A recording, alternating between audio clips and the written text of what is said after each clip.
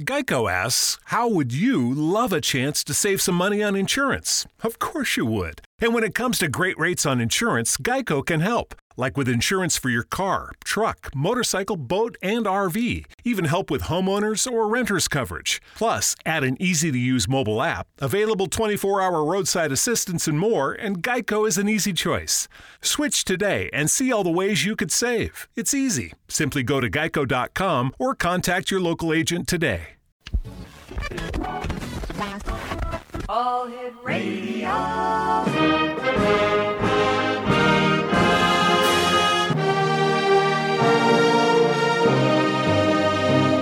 Welcome to the X Zone, a place where fact is fiction and fiction is reality.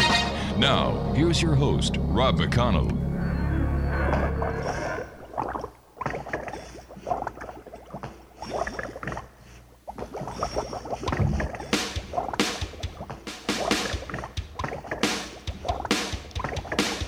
I was working in the lab late one night when my eyes beheld an eerie sight. For my monster from his slab began to rise, and suddenly, to my surprise, he did the mash.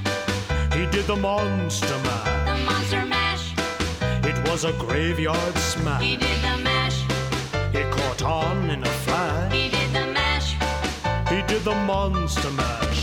From my love Notari in the castle east to the master bedroom where the vampires feast. The ghouls all came from their humble abodes to catch a jolt from my electrode. And welcome to Halloween month here in the X Zone. I am Rob McConnell, and for the next, let me see how many hours, next 4 hours, I'm going to be your host and your guide as together we can cross this time-space continuum to this place that I call the X Zone. It's a place where people dare to believe and dare to be heard. It's a place where fact is fiction, and fiction, well, as you well know, is stranger than reality. And the X Zone comes to you Monday through Friday from 10 p.m. Eastern until 2 a.m. Eastern, right here on the X Zone Broadcast Network, Talkstar Radio Network, Mutual Broadcast Network, and other fine broadcast affiliates right around the world. If you'd like to send me an email, xzone at xzoneradiotv.com, on all social media sites, Xzone Radio TV. And to find out about the programming we have available for you, 724, 365 on the X Zone Broadcast Network, visit www.xzbn.net. All right, I, for one, have no idea how Halloween is going to be done this year. You know, we've got surges in COVID numbers here in the province of Ontario. Quebec is higher than we are. What they're saying now, and this is just according to Premier Ford and Prime Minister Trudeau, who both had press conferences today, they want you to stay within your own social bubble. That means Laura and I, all right, guys, Laura and I, here we are. We've been stuck together since the beginning of COVID. Well, we can't go out anymore. We can't go to a restaurant. We can't have anybody in. Because of the surging numbers, we have to stay within our own little bubble, which is her and I and our 3 little fur babies. You've heard about cabin fever? Let me tell you, if you ever thought it was a myth, it is real. Anyway, Halloween is coming up. We're going to be celebrating Halloween virtually and digitally here in the X Zone for the entire month. And we're bringing you some of the leading people in the world of the paranormal and parapsychology. And to start us off tonight on our month-long journey into ghost hauntings, things that go bump in the night, witches, and mother-in-laws, is my friend, Dr. Jim Houran. And he's a 20-year veteran in psychology and a published expert on parapsychology. And Jim, always great talking to you. Welcome back and happy Halloween. Happy Halloween, although I must say, I live this stuff every day. So it's nice to actually have people now interested. But me and my group of research buddies, we're looking into ghosts every day of the year. Tell me, Jim, do you find that more and more people are interested in what you do and the great work that, so many paranormal and parapsychology groups around the world are doing today? No, they are. And obviously, paranormal groups, the amateur ghost hunters, they get a lot of attention this time of year, and also just during the regular course of the year and TV programs, but that's not exactly what real parapsychologists do. We're interested in conducting studies, testing hypotheses. And so to do science correctly takes time. But, once you start publishing on these things in the scientific community, I learned that it's not just the lay public that's interested. A lot of my scientific colleagues are actually hungry for this stuff. They're looking for reliable, credible information on what science has to say on things that go bump in the night. Jim, how did you get started in your interest in parapsychology and things that go bump in the night? I guess it's always fashionable to blame your mother or parents, I guess, in psychology for things that happen to you later. Yeah, why not? I It's do. true. Sure. My parents, when I was 7 years old, gave me a book called The Golden Book of the Mysterious. And it was a book I still have to this day. It was full of different pictures and images about the Loch Ness Monster, ESP, reincarnation, Bigfoot, Oh my gosh, yeah. UFOs. But out of all the pictures, the one that caught my attention the most was a very simple illustration, not a photograph, but just an artist's rendition of a graveyard. And among the headstones there was this lonely apparition. And for some reason, I just became enamored with that image. And I always wanted to know, is that true? Does that happen? And I guess I haven't shook that urge yet. So tell me, you yourself, have you encountered anything that you as a psychologist and an expert parapsychologist would be able to say unequivocally was a ghost or is a ghost? That's not an easy question to answer. I can say I've had experiences that I couldn't explain. Okay. But I don't take the leap, therefore, to say that it must have been paranormal. I just leave it to say it's unexplained. Some people get frustrated that I won't call certain things the paranormal. I see it as humility. Right. I just don't know. And I'm willing to say I don't know. And I think that separates scientists from both debunkers as well as the true believers. And it's interesting when you look at true believers and debunkers, they share a common psychological trait, and that is they're both very dogmatic. They both claim to have absolute knowledge about things that we just don't know. So I'm open-minded to the idea, and I certainly have unexplained experiences over the years. I've talked to many sincere people who also have, but I don't know what a ghost is, objectively speaking. I know what people report as experiences, and there's very interesting psychological information that ties to reports as well as information from the physical sciences. But I have never encountered anything yet, never encountered something that I would say unequivocally was definitely a ghost. Jim, is there a set psychological profile for those people who claim to see ghosts? There is. In fact, I've put together a little, I call it the Ghost Gang. It's a global ghost gang. It's 5 PhDs from around the world.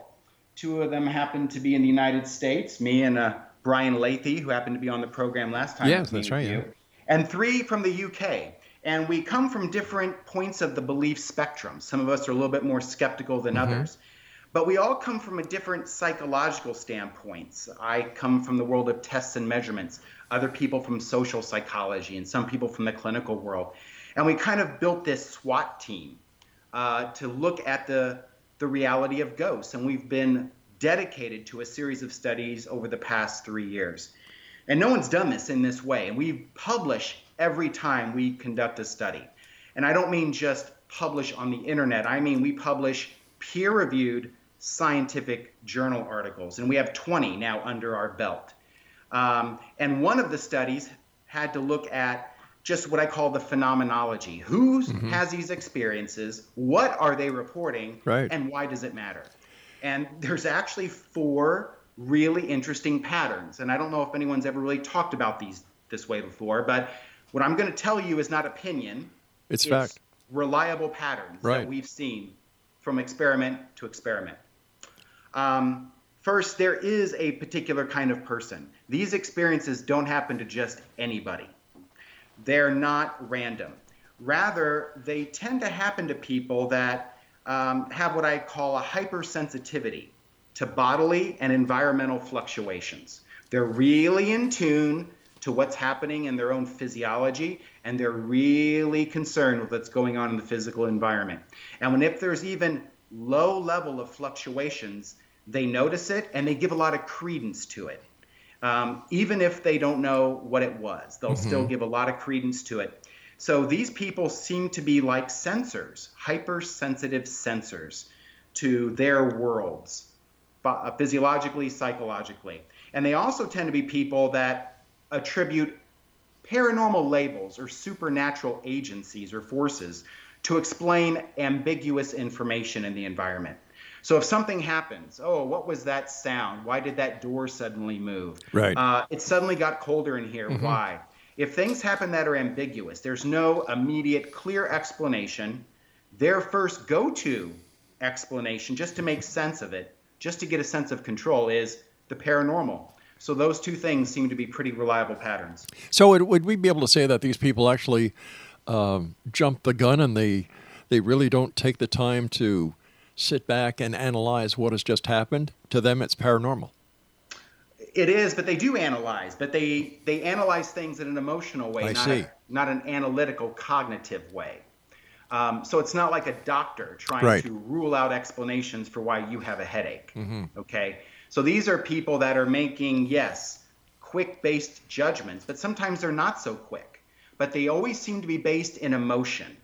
We notice that these experiences tend to happen around conditions that we call dis-ease, not disease, but dis-ease.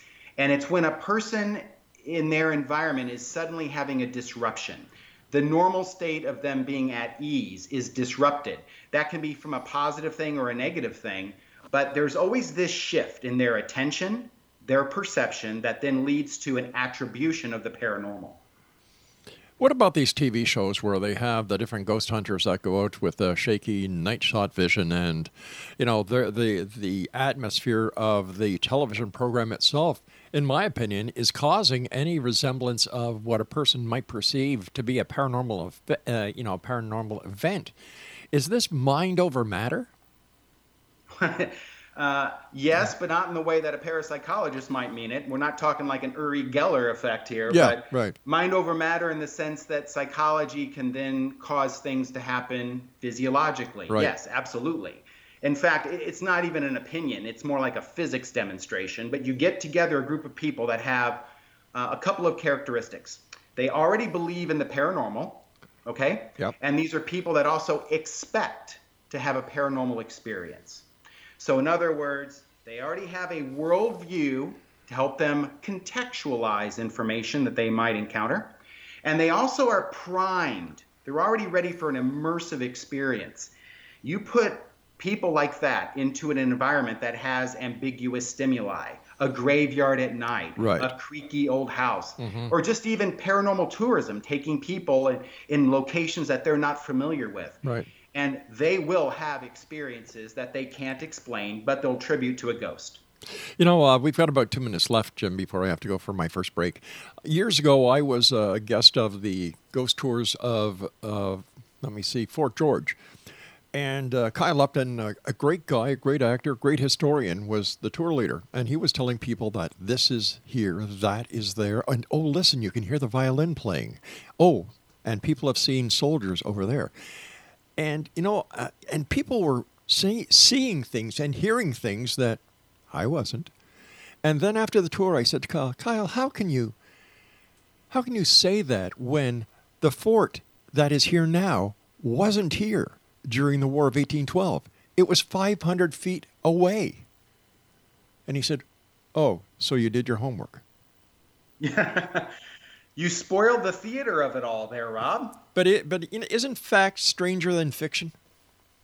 Sometimes it is. All right, Jim, please stand by. You and I have to take our first break. By the way, Jim, what's the best website for our listeners to find out more about you and the great work you do? Well, I myself don't have a direct website, but I do a lot of work with the ISRAE group. It's an Institute for Religious and Anomalous Experiences, and it's ISRAEnet.org. ISRAY?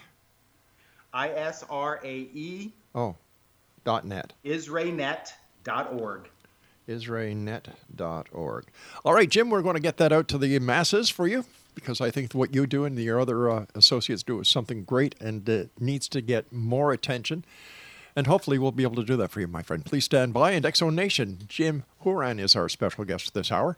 And if you'd like to find out more about Jim and the work that he does, Once again, it's www.israenet.org. Jim and I will be back on the other side of this break as we continue here in the X Zone from our Broadcast Center studios in Niagara, Ontario, Canada. Oh, by the way, in case you haven't guessed it, this is Halloween month. Don't go away.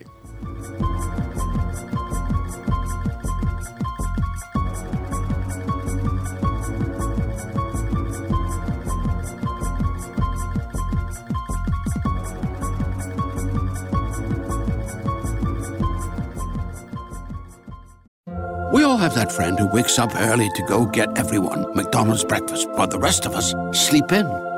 This is your sign to thank them. And if you're that friend, this is us saying thank you. Now get a sausage McMuffin, sausage biscuit, sausage burrito, or hash browns. Choose 2 for $2.50. Enjoy a large iced coffee for just $2. Price and participation may vary. Cannot be combined with any other offer or combo meal. Single item at regular price. Ba-da-ba-ba-ba.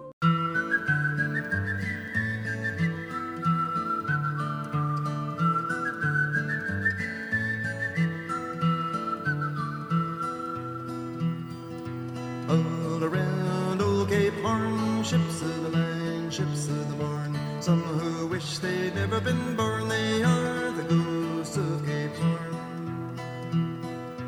All around a riddle-de-rum with a rim-dim-diddy and a rum-dum-dum. Sailing away at the break of dawn, they are the ghosts of Cape Horn.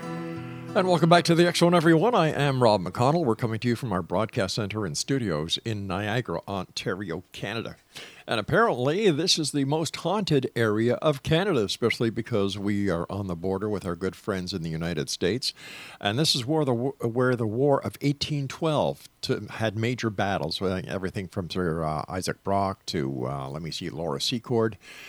It is just filled with history, and there are many great ghost tour organizations throughout Niagara. If you're going to come and visit us after the COVID, we don't want you down here until the COVID is over. Just check online. Plenty to do, plenty to see, and we will welcome you with open arms and hopefully no masks. But once again, please follow the rules and regulations that's set forth by government and health officials. Social distancing, 6 feet, and always in the province of Ontario, it is the law. You have to wear a mask in public areas. Jim Houran is our guest. His website, or the website that he'd like our listeners to go to, is israenet.org. Israenet.org. And Jim, we were talking about people who see ghosts, some psychological attributes that go along with it.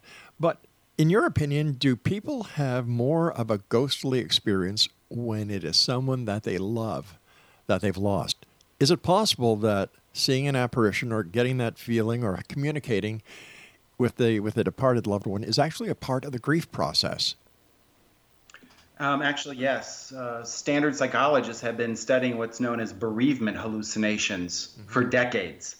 Well-known phenomenon, very common. So people that have lost a loved one, whether it's a parent or a spouse, right, and they get a sense that the person is still around.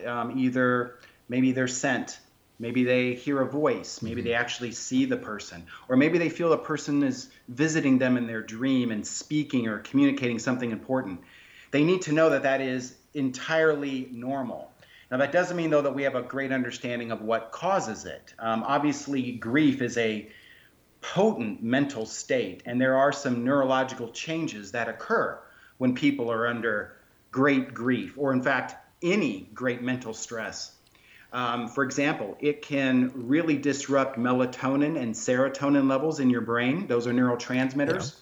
And we know that people that are in the grief stage, when there are increases in electromagnetic fields, either through earth faults being naturally released or solar flares, we see an increase in these reports.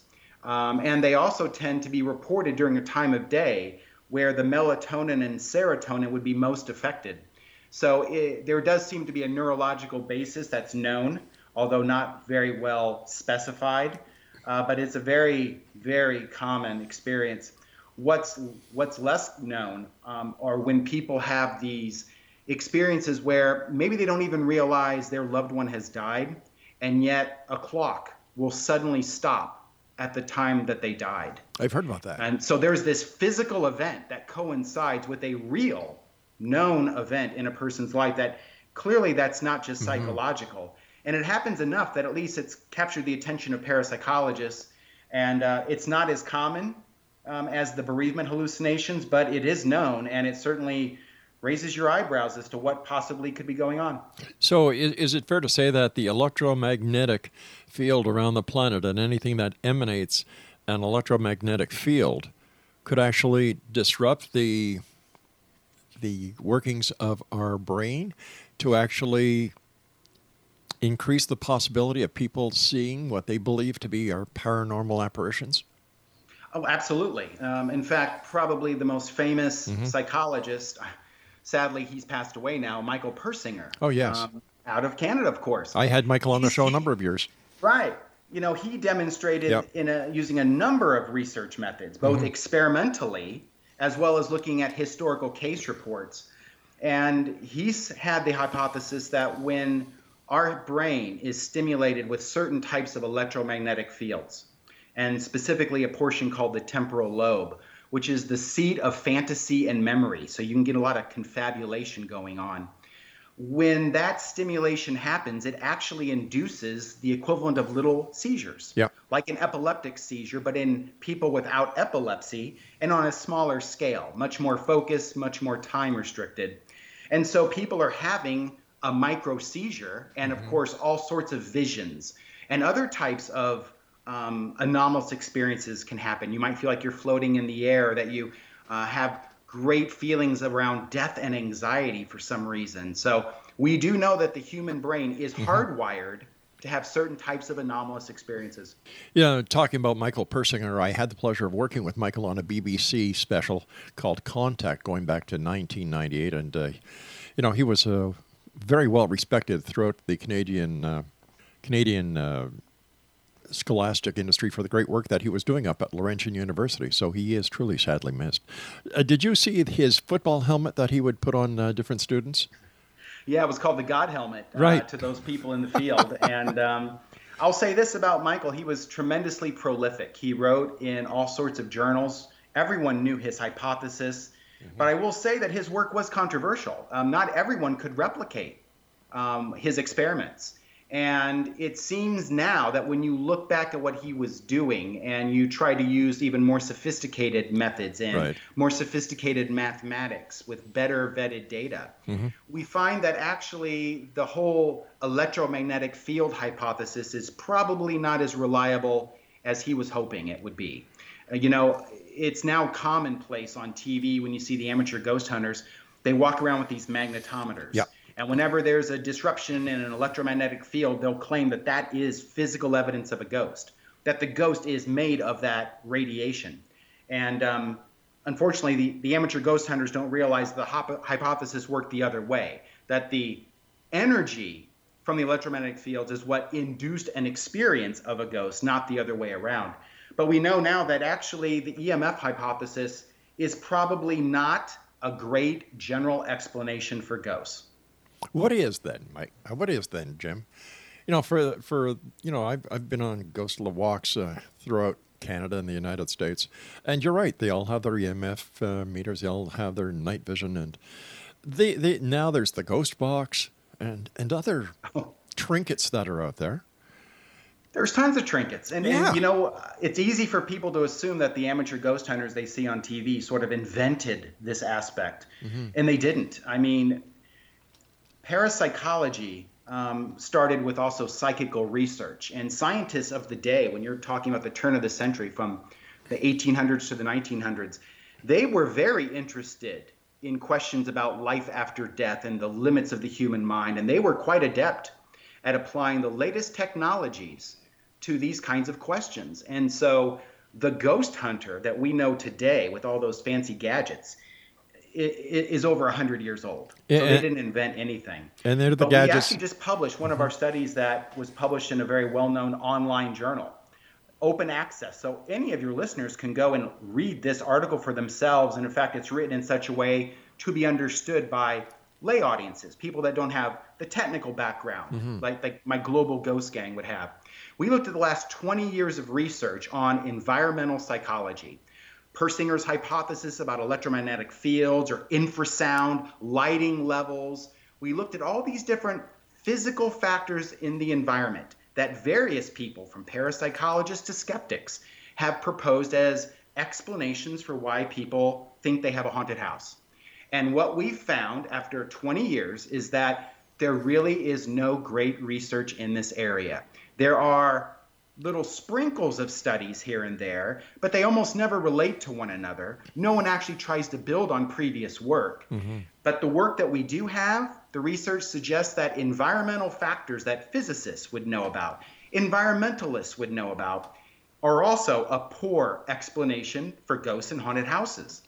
So that only deepens the mystery. And some of your listeners might say, great, so that just means it must be the paranormal, because if it's not EMFs or anything else that physical scientists know about, well, that only leaves the paranormal.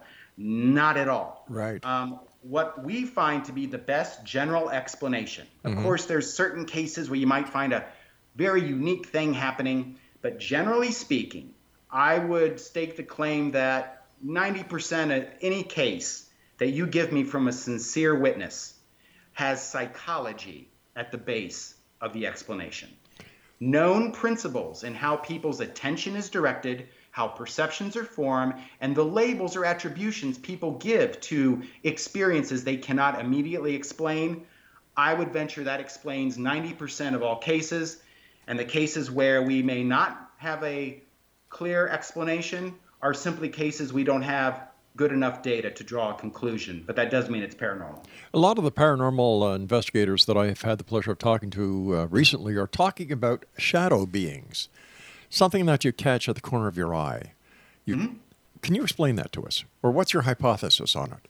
Well, it's interesting. Even from the early days of psychical research, people have known about weird experiences like that. That tend to happen in people's bedrooms. And of course, that gives rise to the legends of like the succubi and the incubus and all of this kind of thing. And we know that sleep paralysis is a good general explanation for why people might feel assaulted or physically touched by an unknown being. But the shadow creatures, the shadow people, there's a phenomenon with our vision where a lot of ghosts are seen out of the corner of your eye, and it's very fleeting. And there's an optical effect where the human eye is actually inducing these little, you want to call them optical illusions. Right. And some people might see what they think is a car or a bike go by, and other people see a person. I guess it depends on your context that you're in. Right. But more or less, generally speaking, it's a known optical phenomenon. Sorry, no spirits required. Is that also because the eye is, it's not flat, it's kind of a raised bubble in your head? Well, it is. I mean, the human eye is a remarkable machine, but it has flaws. I mean, we all know about our blind spot. Yep. And yet the blind spot, most people don't realize, we don't usually perceive the blind spot because our brains fill in the part of the picture that's missing based on the environment around. So our brains are always giving us, whether it's through our eyes or our ears or other senses, are always feeding us information to try to help us get by in our daily life. If the human brain had a job description, it would say to make things more certain. And sometimes our brains play little tricks on us, not to try to cause us any harm, but just the opposite, to try to help us function in a way that allows us to go on and do what we need to do without getting overwhelmed with a bunch of stimuli that we don't need for just our normal course of actions. Jim, I've got about 40 seconds before I have to go to the break. When we come back, I'd like to talk to you about the, first of all, are we getting any closer to getting any answers, number one? And number two, is there a connection between the increase of paranormal activity being reported by people to the number of cell towers and now the new 5G that is out there? Dr. Jim Houran is our guest this hour, Exonation. IsraEnet.org. That's IsraEnet.org. And we'll be back on the other side of this commercial break as we continue here in the X Zone from our broadcast center and studios in Niagara, Ontario, Canada. Don't forget, this is Halloween month here in the X Zone. Ghosts, goblins, things that go bump in the night, and all this kind of scary stuff all month long. And don't forget, if you're in the province of Ontario or Quebec, it is mandatory that you wear your face mask in public, and you know what? Social distancing. It's proving to be right. We'll be back on the other side of this break. Don't go away.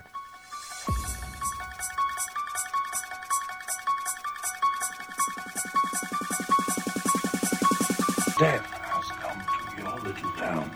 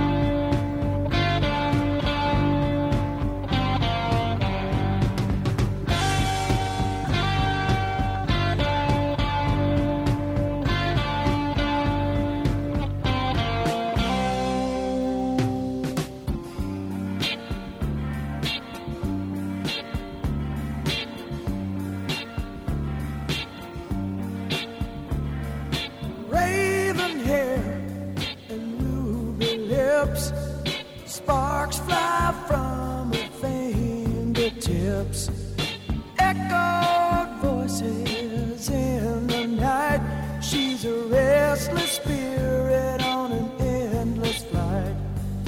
Ooh, witchy woman, see how high she flies. Welcome back, everyone. This is Halloween month here in the X Zone. All month long. Wow. Witches, goblins, things that go bump in the night.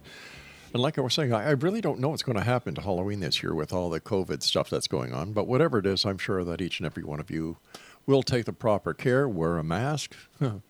Ironic to say that during Halloween, eh? And, of course, social distancing. And if the government says stay put, please stay put. Don't put yourself at risk or anyone else.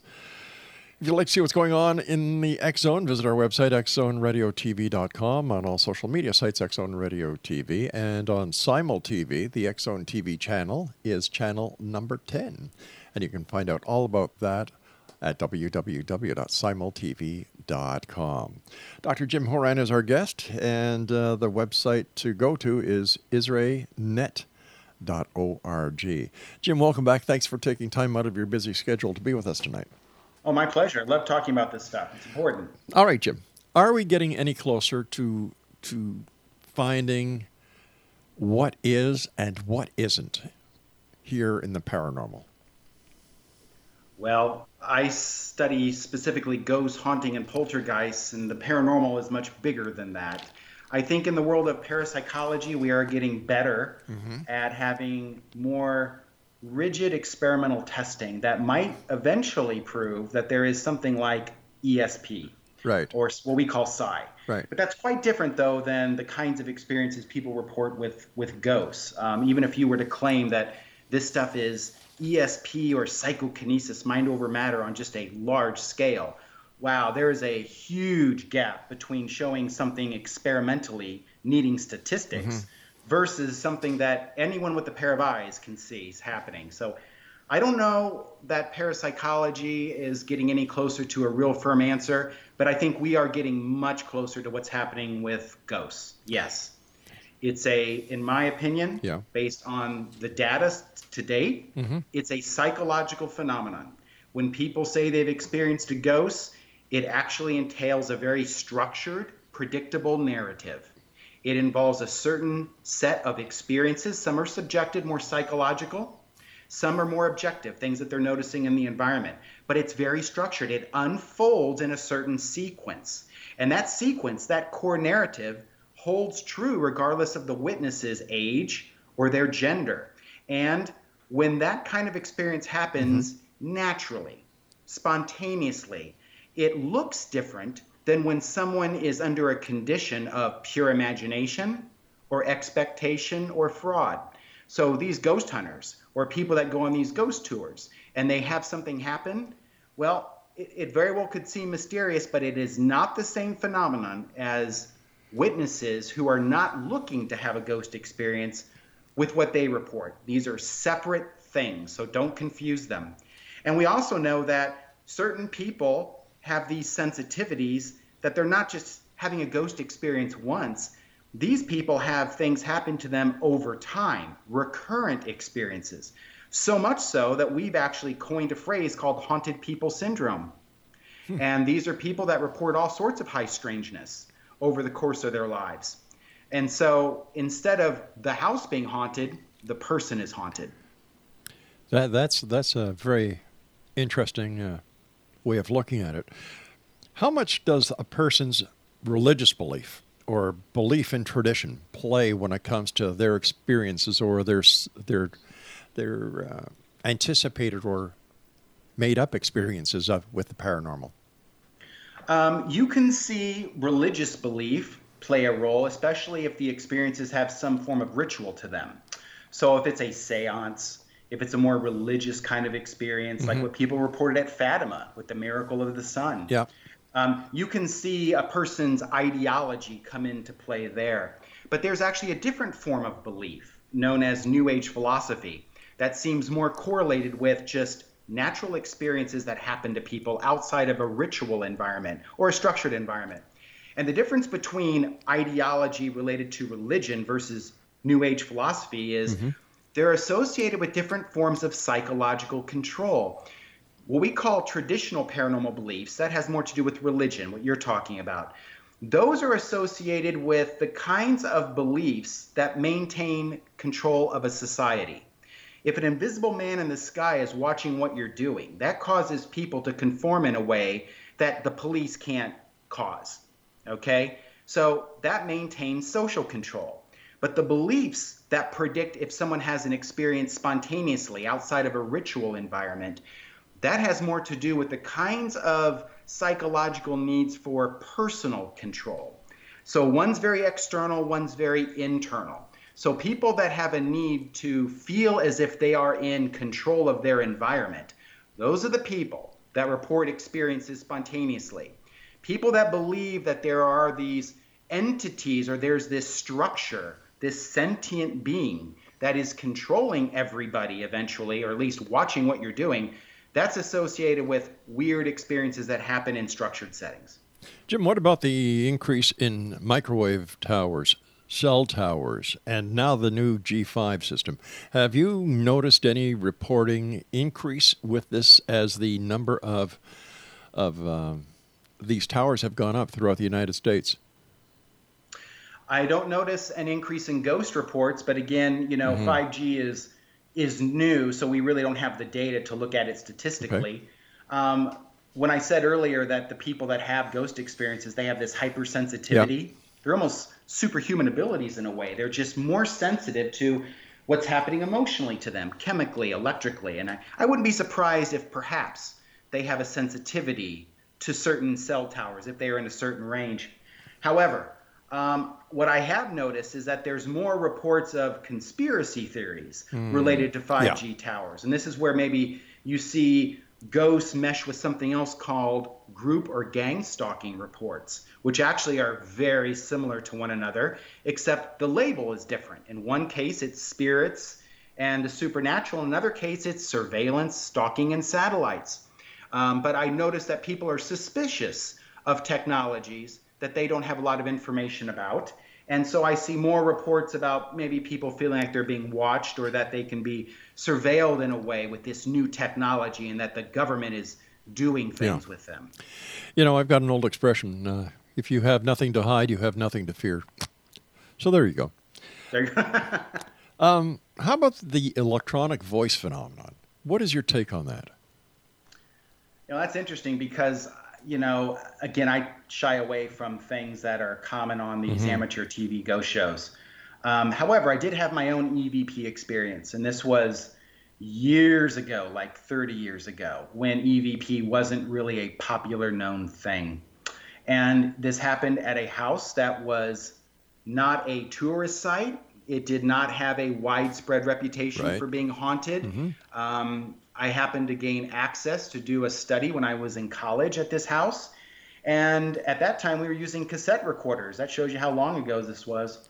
And we were using micro cassette recorders in different parts of this house, as well as with some video cameras. And the owner of the house told me, don't mess with any of the stuffed animals in this one room because the ghost of a little girl is there and it upsets her. So, of course, the first thing I do is go up to that room to mess with the stuffed animals, right? Yeah. So I want to see some ghosts. I want to see some action, okay? So I thought, great, now I know how to make something happen. We're going to do it. So we had cameras pointed on the room. We had the cassette recorders going, and nothing happened. Nothing happened. So we pack up late at night, and we're labeling the tapes where they were and everything, and we're listening to some of them. And the microcassette that was in this little girl's room, it was weird. You hear the team that I was with talking, and suddenly over our voices, I mean, in other words, our voices didn't just stop and then there was something else. Overlaid on our conversation was this female voice. I can't tell you an age. I can only say it was in the higher register. And it was weird what the person was saying, but clearly it was a female voice. And the best that we all could agree on what it was saying was something along the lines of, "Run, Amanda, get," which is interesting because there was some rumors of abuse that happened, child abuse in that house. And so that shocked me. I wasn't prepared for that. I still have the tape to this day. I always thought I would get it analyzed to see if someone could objectively tell me what that voice was saying. But here's the kicker. We also had another video camera in the hallway down from that room that was operating at the same time. And it was there to make sure no one was going to come up the stairwell. We try to control things as much as possible. And it dawned on us about a week later, hey, wait a minute. We had that video camera going at the same time. None of us heard a voice. The time we all were conversing in that room, none of us heard anything. And when we decided that, oh, wait a minute, we should check that other camera. And sure enough, that voice is on that camera too. And that camera was about 12 feet away. The voice isn't as loud, but it's there. So I have no explanation for that. I know I was there. I didn't hear any voice inside or outside the house. That was a loud voice. I have it on 2 tapes, but I don't know how to explain it. But that's different, though, I would say, than some of these other reports where people under uncontrolled conditions, or where they ask a question and they think they get an answer back, but you have to play the tape backwards or you have to speed it up. There is no, from what I can tell, there is no clear standardized method for getting an EVP effect. People have different ways. And so that is my first signal that whatever's happening is not a standardized phenomenon. But I know some people that have captured what they say are voices under some very weird circumstances, and it clearly are voices. So I don't know what to make of it. Truly a mystery. It is, but then again, I have also seen one study that show that when people are in haunted houses, they sometimes talk to themselves without even realizing it. So maybe some of these EVPs are actually caused by the investigators where they're talking in their heads, but actually they're saying it out loud and they don't even realize it. I don't know. It would certainly be the kind of thing where real researchers should conduct controlled experiments. But I would not take it as any evidence of the paranormal when you see these EVP effects on TV under conditions you have no idea, let alone captured by people that probably aren't trained to know how to use audio and visual equipment to a professional level. And a lot of these so-called investigators have no idea on how to conduct a proper investigation and then collect and classify the evidence that they allegedly find. No, in fact, they seem resistant to it. And there's good reason why, because if you're in a haunted house and you're bored stiff, that's a good sign you're doing the study correctly. But if you're in a haunted house and you're scaring yourself, or you're listening for this and you're running around there, you're doing it incorrectly. Science is boring. It takes time. And when you do controlled experiments, you're not running after every little sound or fleeting glimpse out of the corner of your eye. You're testing hypotheses. So it's a very cold, calculated clinical exercise that bores people. It's not the same as sitting around a campfire and telling ghost stories. So I can see why most people that are engaged with the paranormal, why they resist science, because it takes in a way the fun and enchantment out of it. All right, stand by, Jim. You and I have to take our final break. Explanation, Dr. Jim Houran is our special guest this hour. This is Halloween month, and if you'd like to find out more about Jim, or the website that he is asking us to point people to is israenet.org. That's ISRAENET.org. This is the X Zone. I am Rob McConnell. Don't go away. We'll be back on the other side of the short break.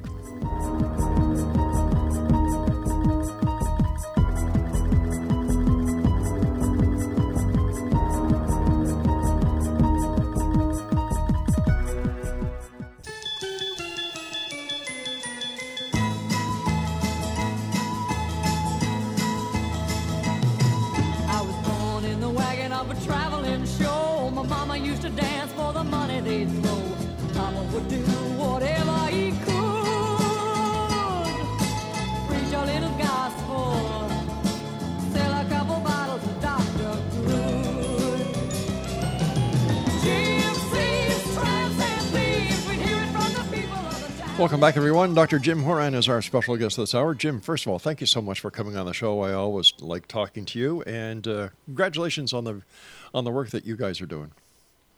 Thank you very much. And, I don't want people to think that I have this real negative opinion of amateur ghost hunters. In fact, I'm an optimist at heart. And next year, the ghost gang that I have, we're actually going to be coming out with a book. It's called Ghosted. Wow. And it really ties together all the findings that we have published over the past 3 years. And we tie it together to give our explanation of what we think ghosts are. But we all have a big dose of humility. So what we want is to help drive new research in this area, but in a responsible way. And we know that citizen science can be a big part of that. Most scientists are not going to spend time in a cemetery or a haunted mansion. They have other things to do.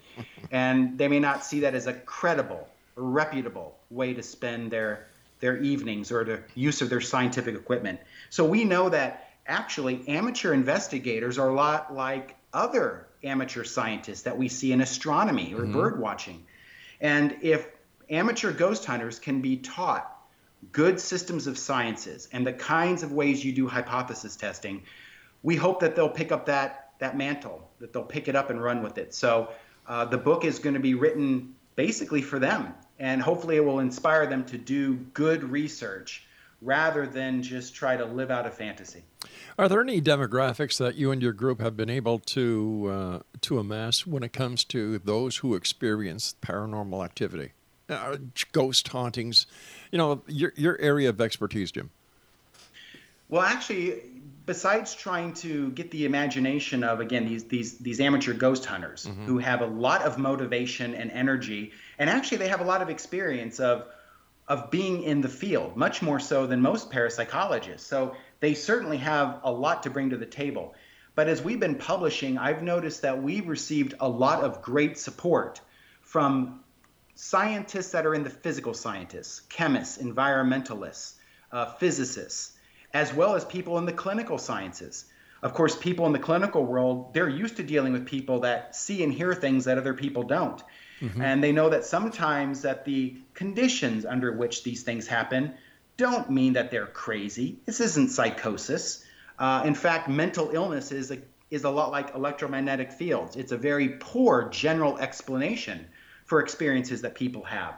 So I think that the scientific community is hungry for good research because they themselves have probably either had an experience or they know someone that has, and they've always had their interest piqued, but they never knew where to turn for good information. And now we're giving it.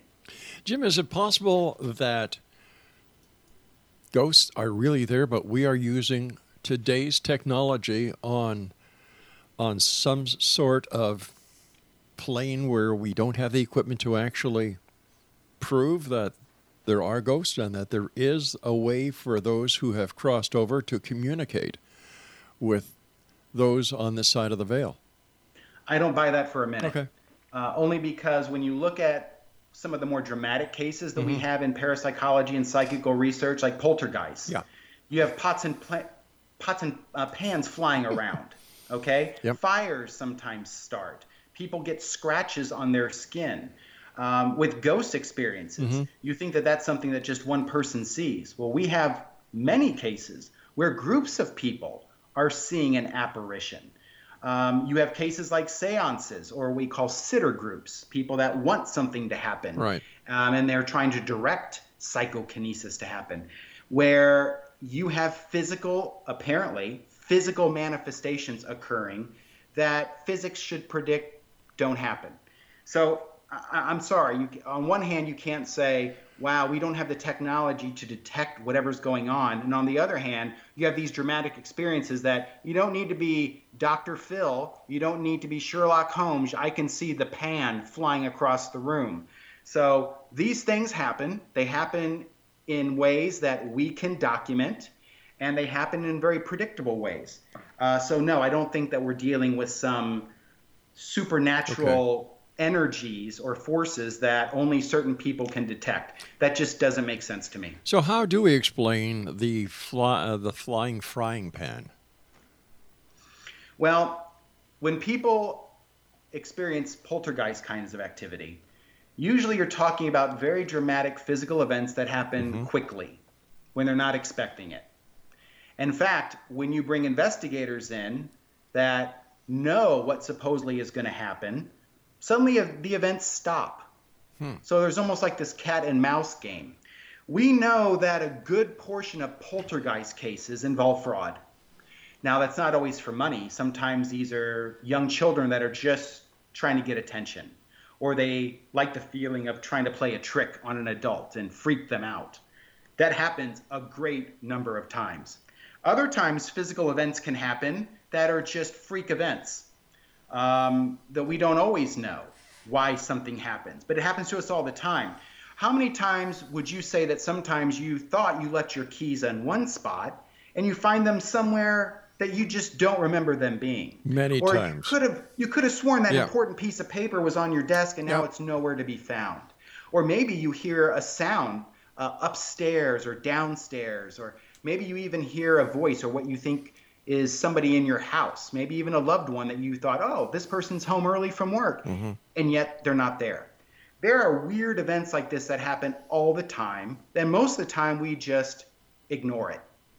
But if you look into freak events, there's usually a physical cause, a known physical cause. So there are many reasons or many explanations for why a pot or a pan could fly, or people think that they see something move or disappear. So I don't think we're dealing right now with psychic forces. I could be proven wrong. Parapsychology could show that psychokinesis really exists, and I'd be the first one to say I'm wrong, and isn't that cool that we have PK? I think it's more likely that if it's not just psychology, that what we experience as haunted houses is probably due to errors in a computer program, the software or the hardware that's running this simulation that we're all trapped in.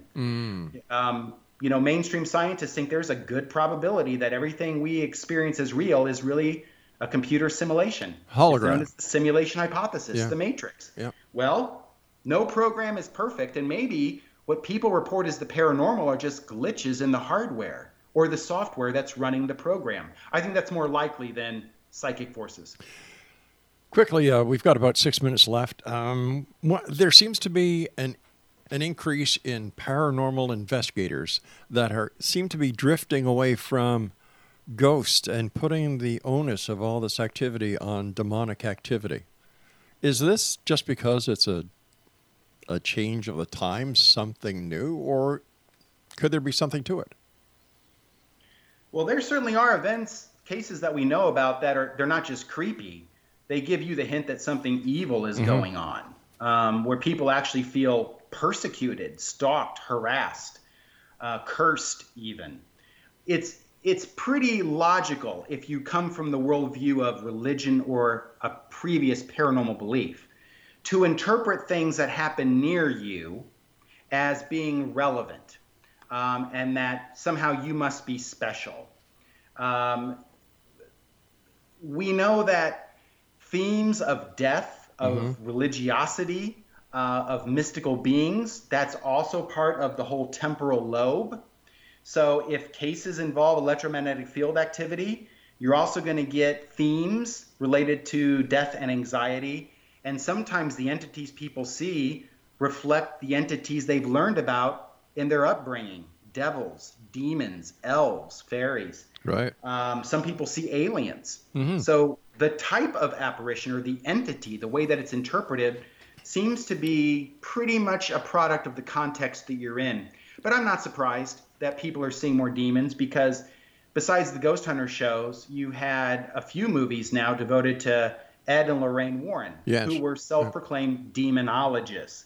And they themselves portrayed this stuff as demonic activity.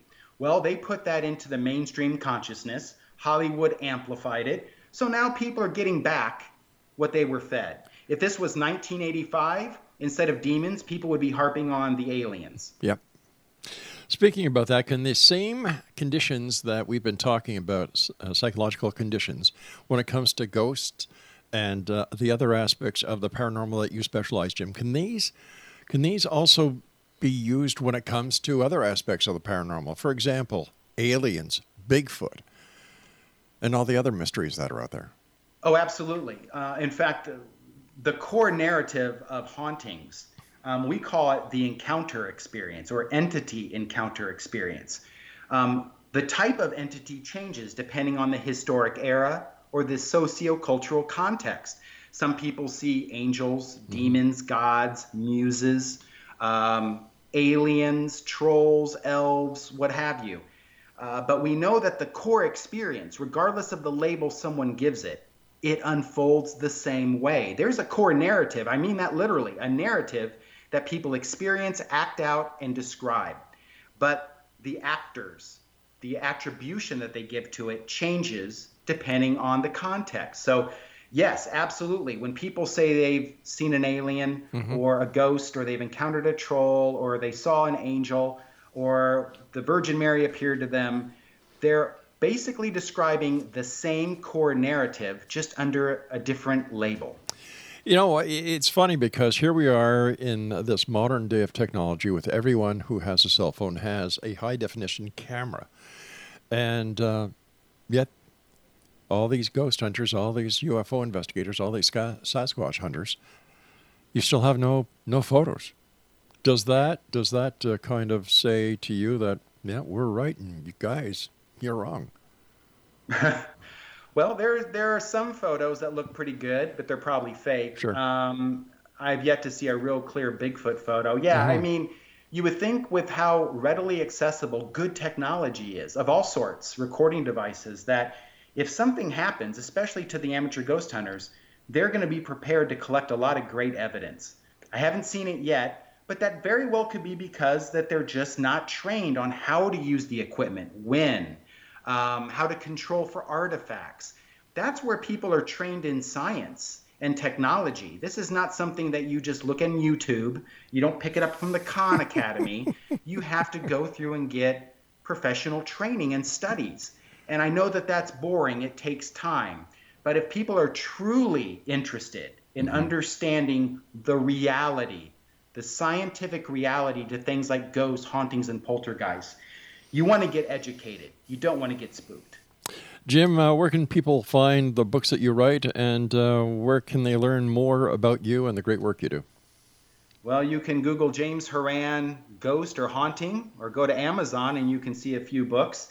And the one that we're producing now should be out next year, so I'll be sure to let you know. Thank you very much, Jim. Take care of yourself. Be safe. And gosh, my friend, keep up the great work. It's really nice talking to you. Happy Halloween. And the same to you, Jim. Once again, Exo Nation, if you'd like to find out more about James, he's asking us to put you towards this website, israelnet.org, and just Google him. He's all over the place, and his books are available on Amazon.com. Well, let me see. Coming up next, another group of ghost people. We're going to be talking about how they conduct their investigation, the connection between ghosts and history. And why do people hang around graveyards waiting to see ghosts? I always thought if you want to see a ghost, you should actually go to the place where the person died, if in fact.